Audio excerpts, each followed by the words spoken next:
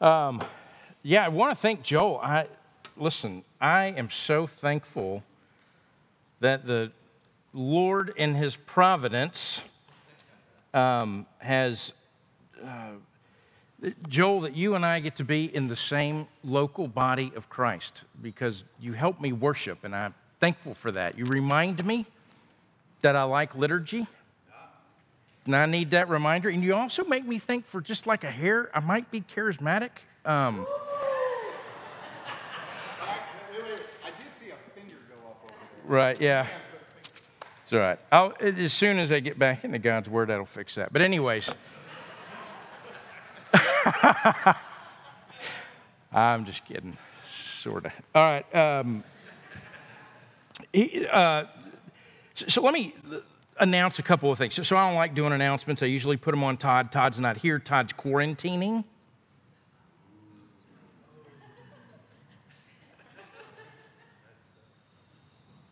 So here's the thing. I don't know if you heard. We're in the middle of a pandemic. We are, and it is spreading like wildfire. So let me pastorally stand up and say, hey, don't forget your mask when you come to church. And don't forget to social distance. And while you're here with your mask, don't forget to wear your mask. Because here's the thing. I really want to keep doing what we're doing on Sunday mornings. I really want us to continue to gather. Now, we're going to still be online, and if you're online with us, I'm so glad you're there. And if you're in a place that you're not ready to come back out into all this, that's fine. This is, I get that. I support that. But for as long as we can, I want to continue to do this. And if you talk to our healthcare professionals, our hospitals are near capacity, and every one of us now knows somebody that has it, and many of us know people who have it and have had it really bad and are gone into the hospital. And so that's where we are, and I just, pastoral, nobody told me to say this. This is entirely me, so you send the email to me. But I promise you, I've already read that email, all right? So you just email me ditto. I'll know exactly what you mean, all right? But I want us, out of care and concern for one another, to do what costs us so little, and that is to wear a mask and social distance and wash your hands and do all those things. And if you're sick, stay home. We'll be right here online. So, there, I've said it. I shame people about masks. That's what is in my notes, so I did that. All right, so the other thing I got to say, Todd always does this, and he knows the number, 903-437-4437. That's the number. It's the magic number, and you can text all kinds of things here. So if you're new, you're visiting, you want to connect, you just type connect to that number. If you have a prayer request, please text that prayer request in there. I'll tell you who sees it. So it goes to one person that ends up going to the elders. The elders and the pastor pray over these prayer requests. It's one of the great honors we have to pray with you and to pray for you. And so please let us know how we can pray for you. And all of that's at 903-437-4437. You just type prayer, and then it'll prompt you, and you can put your prayer request in, and we would love to do that. All right, so let's see. 1 John, that's where we are. 1 John chapter 5. Now, I've got several. This is the next to last week in our series on 1 John. This letter written by this apostle, this beloved apostle of Jesus. He's the last living apostle written at the end of the first century. He's writing to believers. We'll look at the first half of 1 John 5 this week, the second half of it next week as we kind of wrap it up. But I want to remind you, before we get into this, the world in which John is writing. So it's a dismal world.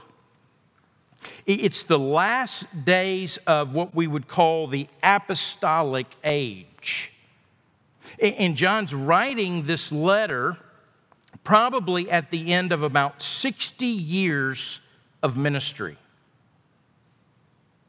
Been 60 years since Jesus died on the cross and was resurrected and then ascended into heaven, where he is now today, seated at the right hand of the Father, waiting for the go word to come back and to receive his own.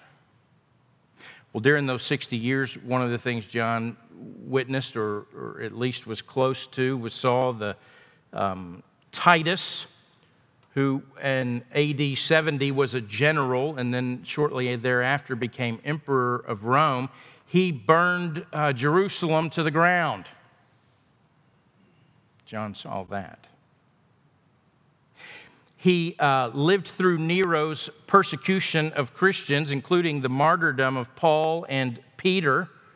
Those martyrdoms were still hanging in the air for the church. John's exile to the deserted island of Patmos, whether that has just happened or is about to happen, it isolated the beloved disciple from all that he loved. When he's writing this, Domitian's probably the Roman emperor. He's cruel. He is a paranoid tyrant. And his reign, beginning in 82 and going all the way to 96 AD, his reign ushered in really the great suffering and the persecution of the church. Juvenal, who was a Roman poet at the time, what was going on in the air, the air of the day, he said this: honesty is praised and then left out in the cold. That's how he described the day. Tacitus, who was the Roman historian of the day, he wrote this about Domitian: even Nero from the grave. Even Nero had to turn his eyes away from the atrocities of Domitian. If ever there seemed like there was a time for the people of God to despair, this was it. Yet, when we read these verses, what you'll find is there's no hint of despair in John's letter.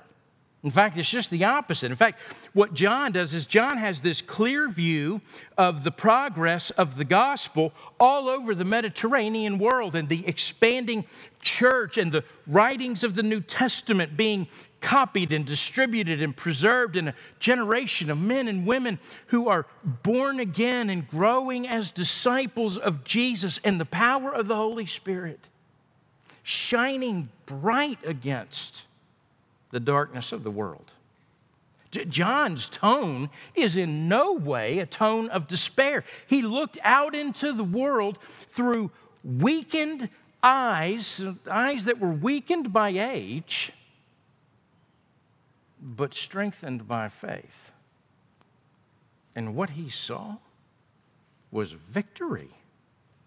He wasn't frightened about the power of the evil one in this world. He was overwhelmed by the power of God and the victory of Jesus being displayed in the lives of believers that were overcoming the world. Faith in Jesus, the Savior, the Son of God, this faith was growing and the gospel was on the move. In other words, at what might have appeared to be a very dark hour for the apostle and for the Christian church, victory is the word he chooses.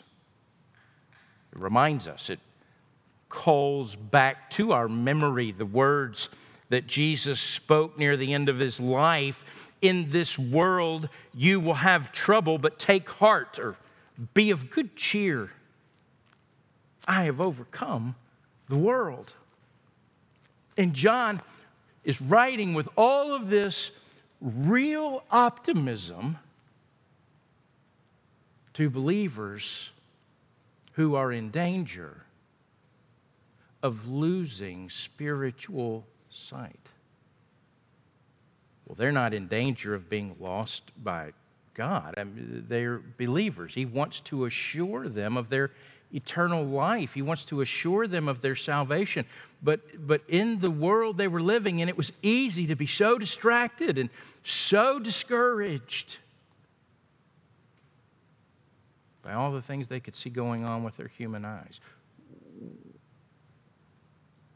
Things have not changed very much in 2,000 years.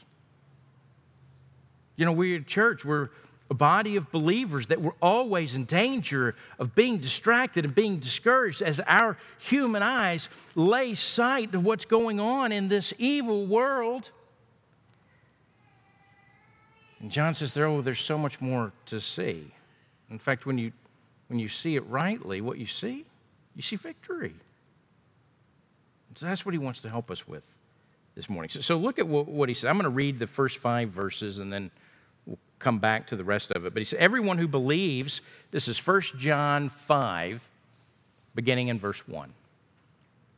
Everyone who believes that Jesus is the Christ has been born of God. And everyone who loves the Father loves whoever has been born of him. By this we know that we love the children of God, when we love God and obey his commandments. For this is the love of God, that we keep his commandments. And his commandments are not burdensome, for everyone who has been born of God overcomes the world. And this is the victory that has overcome the world, our faith. Who is it that overcomes the world except the ones who believe that Jesus is the Son of God? Now listen, here's what he's saying. Faith is the victory. And the content of our faith, well, that's key, okay? And the obedience of faith, the obedience of love, is what it looks like in our life. The content of faith, he tells us in verse 1 and verse 5. You can look at it there in your Bibles. The content is that Jesus is the Christ, verse 1. And then in verse 5, Jesus is the Son of God. Now, John's already told us, he's already spoken about the Christ in this letter. I'll remind you, in chapter 1, verse 3, he's the one with whom believers enjoy fellowship. In chapter 2, verse 1, the righteous one who makes intercession with the Father. He's our advocate. He's our propitiation. In chapter 2, verse 22, this Christ is the one whom the Antichrist denies. In chapter 3:23, the one in whose name alone people are commanded to trust. In chapter 4, verse 2, the one who has come from God in the flesh. As John's told us about Christ, what John wants to stress, he's stressing this part of it, that he's stressing that to believe in Jesus, to have faith in Jesus, to believe that Jesus is the Christ, that he's the Messiah that was prophesied in the Old Testament. The eternal Son of God born into a moment of history and took on flesh, and to believe that he is the Savior is to have been acted upon by God in a dynamic and transformative way. That for you to have faith and for you to believe, what this means is not that you've just mentally assented to some facts. That's part of it. There are facts, there's content of faith. You want to believe that. But he's saying more than that. When you have faith, what it reveals is not only what you believe, but what has been acted upon you by God in a dynamic and transformative way. See, faith, John's going to say, is the means by which, or maybe better in John's thinking, the evidence that we are born of God, begotten by God. Maybe the very best translation is fathered by God. We talked about this last week. And John's focusing on the results in our life from having been fathered by God. Now, I'll make just a quick note about this. John kind of runs past it in his writing, but the way he says it reveals this sort of deep, abiding theology about salvation. When he says that we're born of God, or we're begotten by God, or maybe even best, fathered by God, he uses a perfect passive for some of you grammar nerds. And to be in the perfect tense, what it means is that so that God at a past moment in time, you were born of God at a past moment in time, and you continue to be born of God right now in the present. And to say that it's passive is to say we didn't have anything to do with the action. We're recipients of the action of being born again. Very much like if you went to a maternity ward today and you were to interview these children that were hours or days old and say, okay, what part did you have in this whole being born thing? Well, one, they wouldn't be able to answer you because they can't talk yet. But if they could, they would say, none. I don't even know what this is. Right? I'm hungry. That's all I know. So, that's what's happened to us. We become believers. We're begotten by the Father. We're fathered by God. And now he's going to say, okay, this is what then comes from it. In verse 2, he says, by this we know that we love the children of God. How do we know if we love each other? We're supposed to love each other. How do we know? If we love God, he says. We love what God loves. We hate what God hates. We demonstrate our love for others, he's going to go on to say, as we obey God. Now, don't miss this. How are we to love one another? Well, one is as Christ loved us and laid down our life for us. Laid down his life for us. Which translates to how we love one another is that we love God and we obey God. Look at what he says going on in 3. And by this we know that we love the children of God when we love God and to obey his commandments. I know you hate the word obey. I know it. You don't wear masks. And I don't want to either. Somebody says, you got to wear a mask. I think, no, I don't. Just, that's what rises up in me. You know why it does? Because I'm a depraved sinner by nature. I don't want anybody telling me what to do. Somehow I was born and lived long enough to believe that I'm completely independent and I can do anything I want.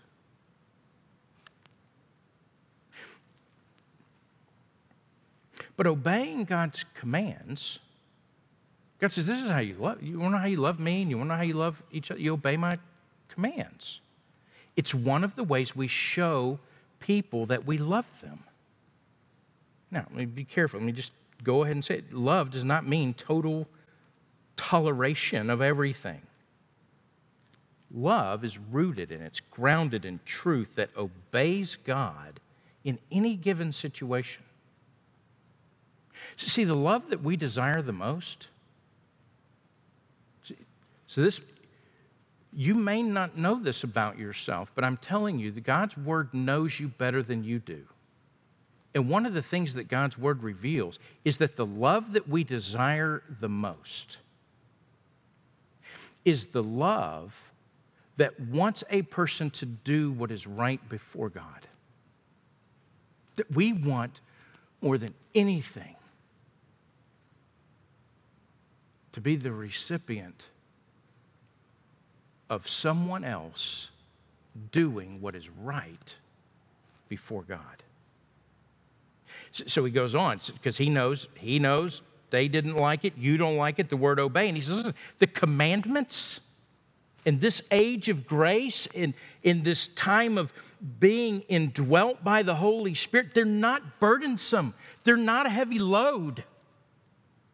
You know what heaviness is? You know what burden is? Is when we don't obey God. The Spirit of God prompts us and helps us and empowers us to obey God. That is why it's not a burden. And the relationship that we have with other believers goes far beyond having the same beliefs and the same values. It includes that.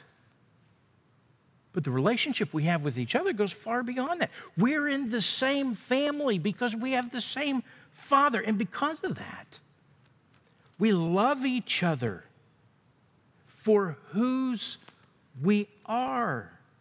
Because my Father is your Father. So we love each other. I think about it this way, like obeying His commandments. Think about it in this country. These are the family rules. This is what we do as a family. And we don't get to define the rules.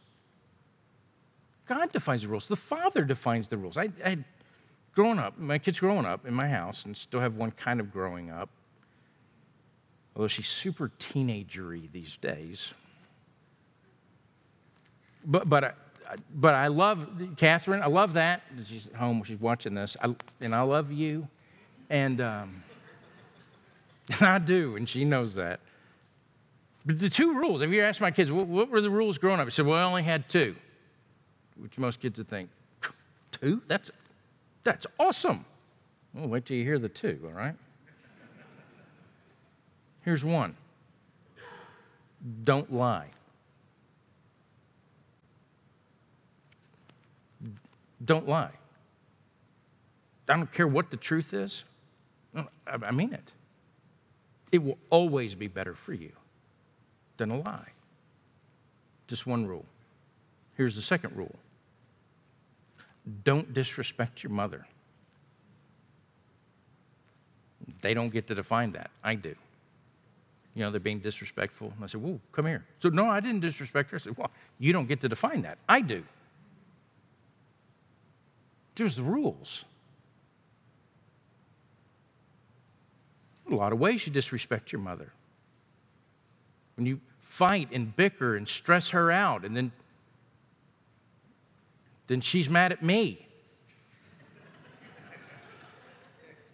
You've disrespected your mother. Here's the command. We lay our life aside for each other. See, in this family, we don't seek our own good apart from or to the exclusion of each other.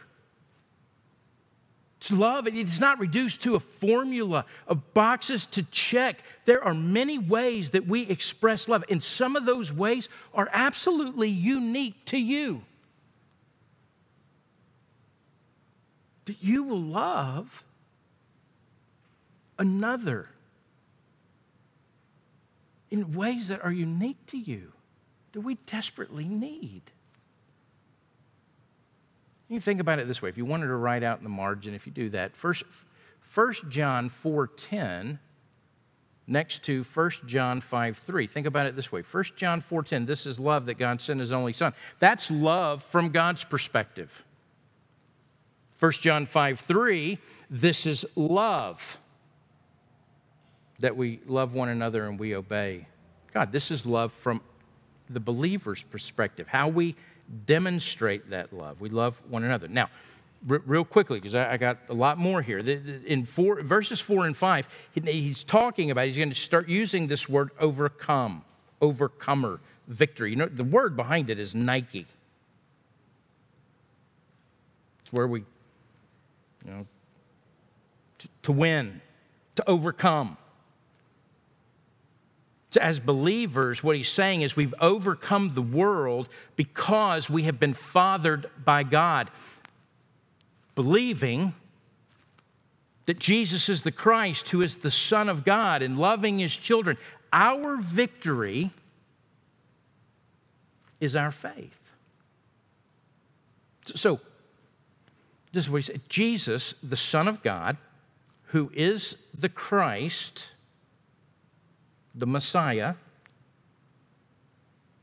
who really came in the flesh, really had a body, really lived a life, really died and shed real blood. And he's saying that in the hearing of, he's writing it for the hearing of the Docetists, the Gnostics that are trying to infiltrate the church. They're saying, no, the Christ was just a phantom. That Jesus died, but he wasn't the Christ, and there's nothing salvific or atoning about it. But what John is saying is that Jesus, the Son of God, who is the Christ, the Messiah, to believe anything less about Jesus is to believe in somebody who does not have the ability to save us from the power of the godless world.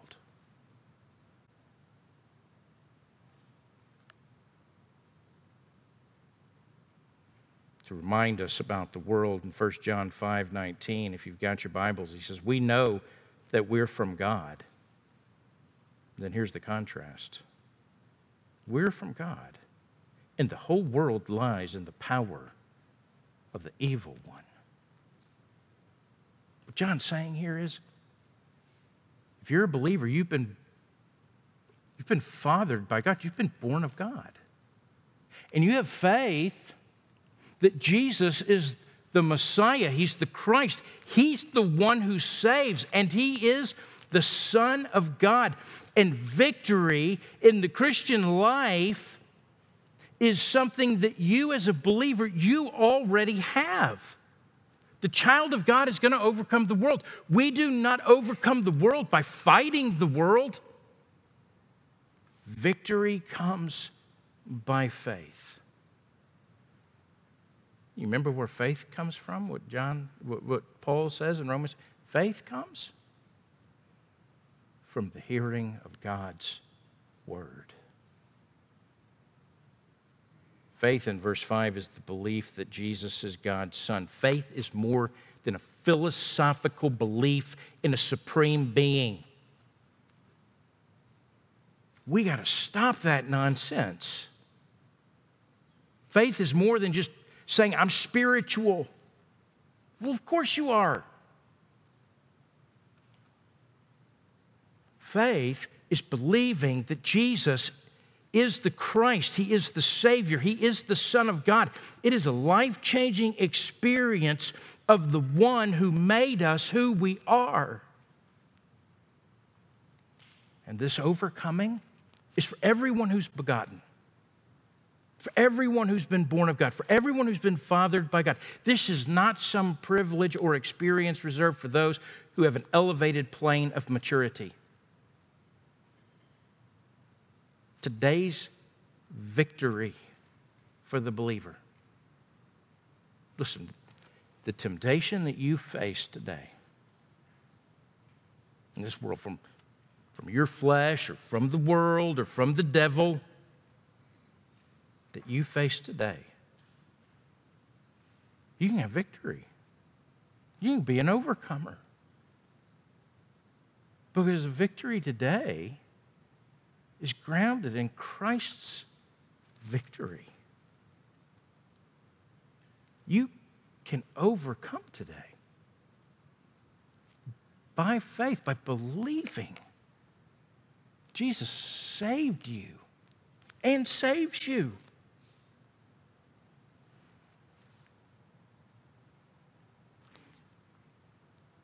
Faith in Jesus as the Son of God who saves. It is sufficient enough to live a Christ-like life in the midst of a satanic world.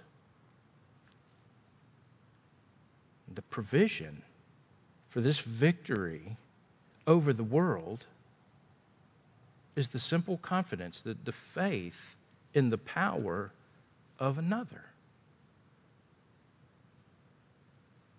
Do you believe him? Well, all of this really, if you look at it and realize it, what's happening is verses 1 through 5, it's an exposition of one verse in John's gospel. In fact, John says it in John chapter 20, verse 31. He gives the reason for writing the gospel. He says, "But these things are written so that you may believe that Jesus is the Christ, the Son of God." That's what he just said. "And that by believing, you may have life," which means eternal life that starts now in his name. And because of that, because you've been begotten by God, you believe Jesus is the Savior and the Son of God, you have victory. You're an overcomer. Well, so what John's going to do is really kind of amazing. What John's going to do is he's going to take all that he said in verses 1 through 5, and then it's like he's going to create a courtroom scene, and he's going to call witnesses to the fact that Jesus is the Son of God. He is the Messiah. He is the one promised by God. And so what John's going to do is say, look, these are the things about you. You've been born of God. This is all that's happening, and you love each other now, and you love God. And more than that, I'm going to prove it to you. In a court of law, I am going to call witnesses. In fact, if you look in the English, you've got it 8 times. It says testimony from verse 6 to verse 12. 8 times. And actually, there's 2 more in the Greek that are disguised by the English word. 10 times. He's going to talk about this witness, this testimony. Just listen to it as I read it. Now, we'll walk through it. I'm following a guy, David Allen, in his commentary. He actually envisions this courtroom scene and John calling witnesses to the stand one after the other. And so I'm going to follow his lead on this. This is what John writes, beginning verse 6. This is he who came by water and blood, Jesus Christ. Not by the water only, but by the water and the blood. And the Spirit is the one who testifies, because the Spirit is truth. For there are 3 that testify, the Spirit and the water and the blood. And these 3 agree. If we receive the testimony of men, the testimony of God is greater, for this is the testimony of God that he has borne concerning his Son. And whoever believes in the Son of God has the testimony in himself. Whoever does not believe God has made him a liar, because he's not believed in the testimony that God has borne concerning his Son. And this is the testimony that God gave us, eternal life, and this life is in his Son. And whoever has the Son has life. And whoever does not have the Son of God does not have life.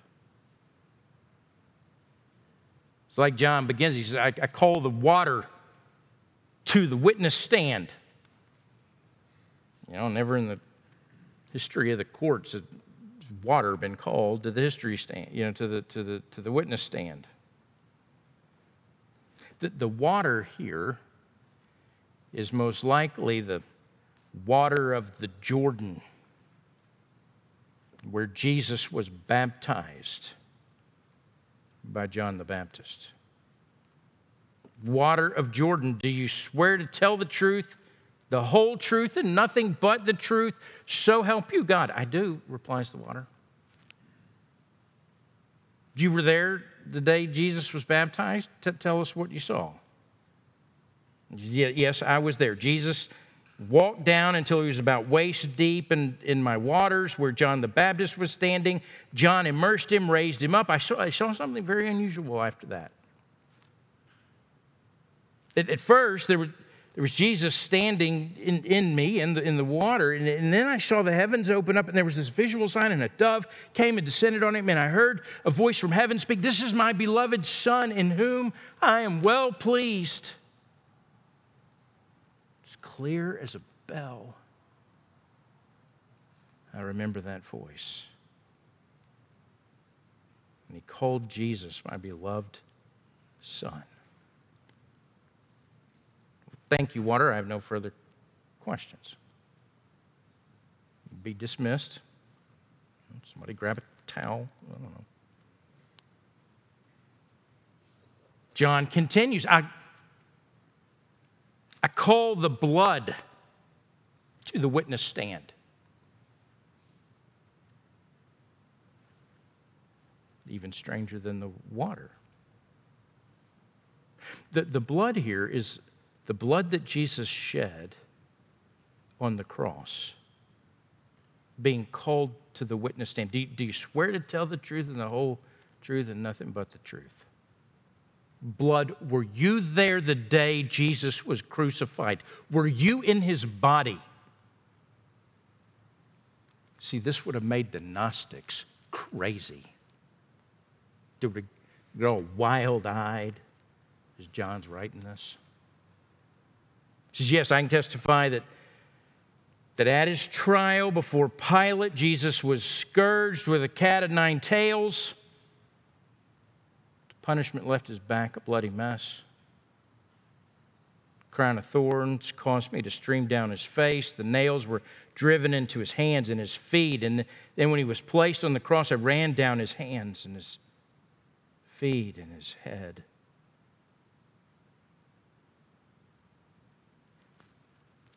Can you imagine this hushed silence in the courtroom? John says, can you tell us if Jesus actually died on that cross? Yes.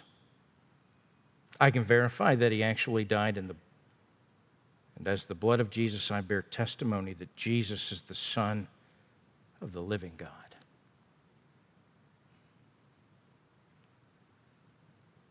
Well, then John turns to the third witness and calls him to the stand. I call the Holy Spirit of God to the stand.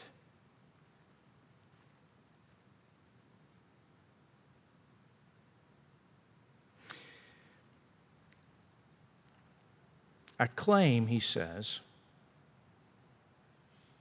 I want to verify, tell you a little bit about the witness, because this is what he's told us.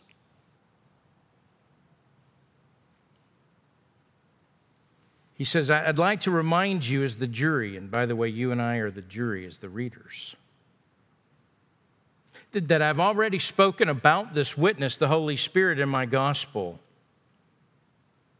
Just before Jesus is crucified, he taught us about the Holy Spirit, telling us that when the Holy Spirit comes upon us, that he'll testify concerning Jesus, that he's one of the primary purposes of the Holy Spirit is for him to come and to point people to Jesus as the Savior. And Jesus taught us that the Spirit, the Holy Spirit of God, does not magnify himself, but rather he magnifies the Lord Jesus. And then it's like John turns to the Holy Spirit and says, were you present at the earthly ministry of Jesus? Yes. I was present at his birth. I was present at his baptism. I was present during his earthly ministry. I was present at the crucifixion and the resurrection and the ascension. Is it your testimony, Jesus Christ is the Son of God? I bear witness that Jesus Christ is the Son of the living God.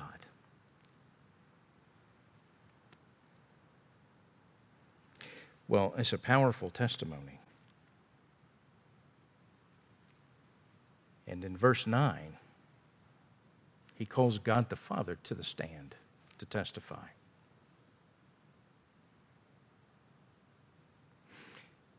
Heavenly Father, do you swear to tell the truth, the whole truth, and nothing but the truth? So help you. You. I do.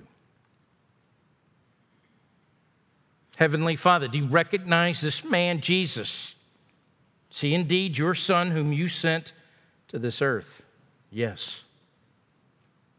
He's my beloved Son in whom I am well pleased. Do you testify that he's your one and only Son and the only way of salvation? And here's the testimony of the Father, he says in verse 9, that was born about him. From the beginning, even before I created Adam and Eve and before they sinned, causing all humanity to be stained with sin, I had a plan of salvation. And my plan was for Jesus, my Son, my only begotten, to come to earth and pay the penalty of humanity's sin through his death on the cross. I foretold his coming to the prophets. I sent John the Baptist as the forerunner. I sent an angel to Mary to announce to her that she was my choice to be the human mother of my Son, Jesus. And though Jesus existed one with me throughout eternity, yet he became man. And on the night of his birth, my angels sang about him. And I sent shepherds to witness him, and wise men came and observed him and paid homage to him. As a man, Jesus entered his ministry and was baptized. As has already been testified, the heavens opened up, and I spoke, and I said, "This is my beloved Son, in whom I am well pleased." And on the night of his crucifixion, he called out to me, "Father, if it can be your will, let this cup pass, but it was not my will." I turned over my only Son to evil men to crucify him. But I did it for a purpose, and he did it willingly. And the purpose was for you, to make atonement for your sins. And my Son Jesus was crucified and buried. But 3 days later, I raised him from the dead. And 40 days after that, he ascended to heaven, where today he sits at my right hand. And one day I'll determine the time has come, and my Son will come again to this earth. I give eternal life as a gift. And this eternal life is in my Son, Jesus. So say I, God the Father.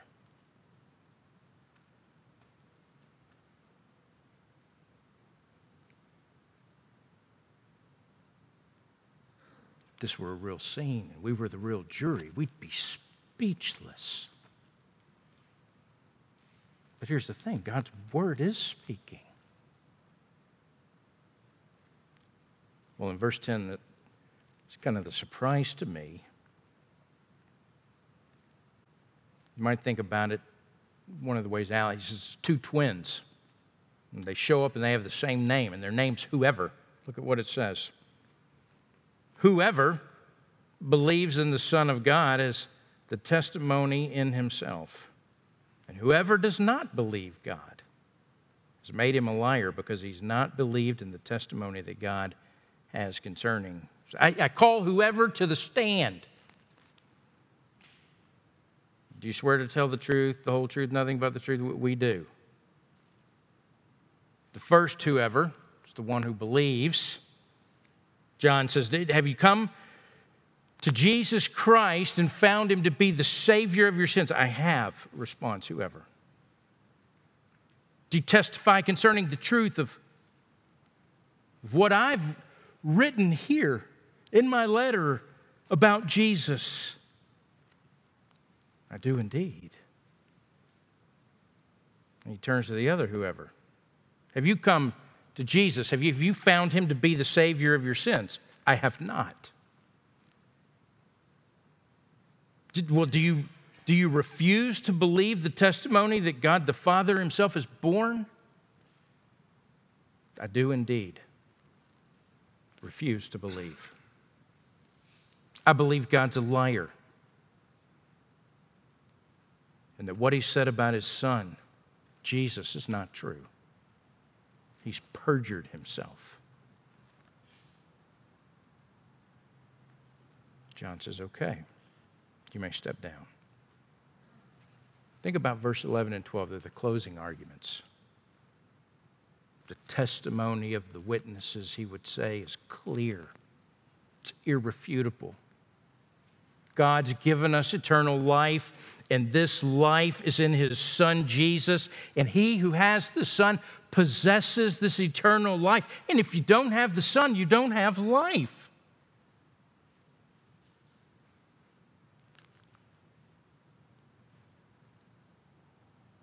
All the money in the world can't purchase this life. Yet our salvation is the costliest gift there ever was, and the price was the death of God's Son for our sins, and God himself paid the price. It's not a down payment. Then we pick up the payments. Jesus paid the price in full. And how you receive eternal life, how you get this eternal life is by receiving it. John 1:12, but to all who did receive him, who believed in his name, he gave the right to become children of God. Why believe? There's no other answer to salvation. There is no other way of salvation. Life flows from the Father, the God who created you, to the Son, and through the Son into us when we believe the gospel. And eternal life is not about us being good. Eternal life is about Christ being God. And do we believe that?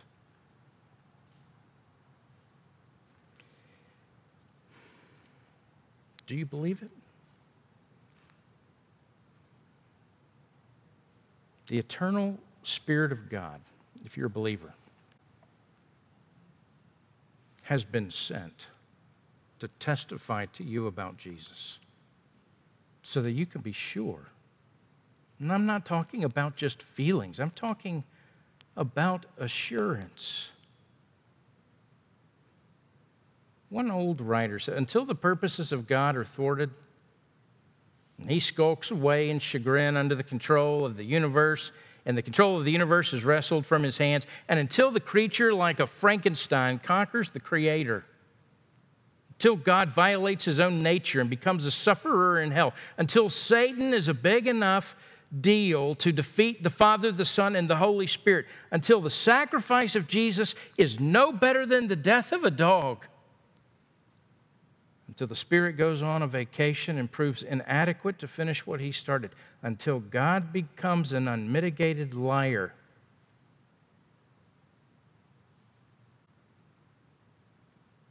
I'm safe. I'm safe. The way God says it in the Psalms. Until the sun does not rise, you are safe. I will never leave you. I will never forsake you. My faithfulness and love will never depart from you.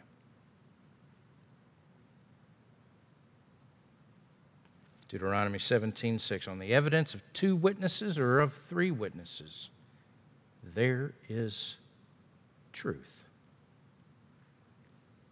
Do you believe? John wants to know, do you believe? If you do, you're safe. If you would you bow with me and let's pray. Father, I pray you would do what only you can do. That by your word, the testimony of your inspired word. Father, brought to understanding to us by your Spirit. Father, would your word not return void this morning? If there are places we need to be convicted, Father, I pray your Spirit would convict us, and then we would confess that sin that we're convicted of, and we would know what it is once again all over, to be forgiven and to be cleansed from all unrighteousness. That can happen right here in this moment. Father, if there's anybody here or online with us that needs to be encouraged today, I pray that your Spirit would bring that encouragement, would bring that assurance of life. Father, for all of us, would you rekindle in us and refresh in us? Help us to remember that you never leave us, you never forsake us, that nothing, not height or depth or breadth or length or anything that was or anything that will be or anything that's in the present, not powers above or powers below, can separate us from your love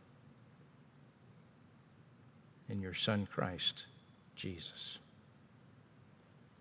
So, Father, we need that. That's life for us. And so I pray your word would not return void, would not return without doing that this morning in us. And so we pray the only way we can, in the name of your Son, Jesus, by the power of your Spirit.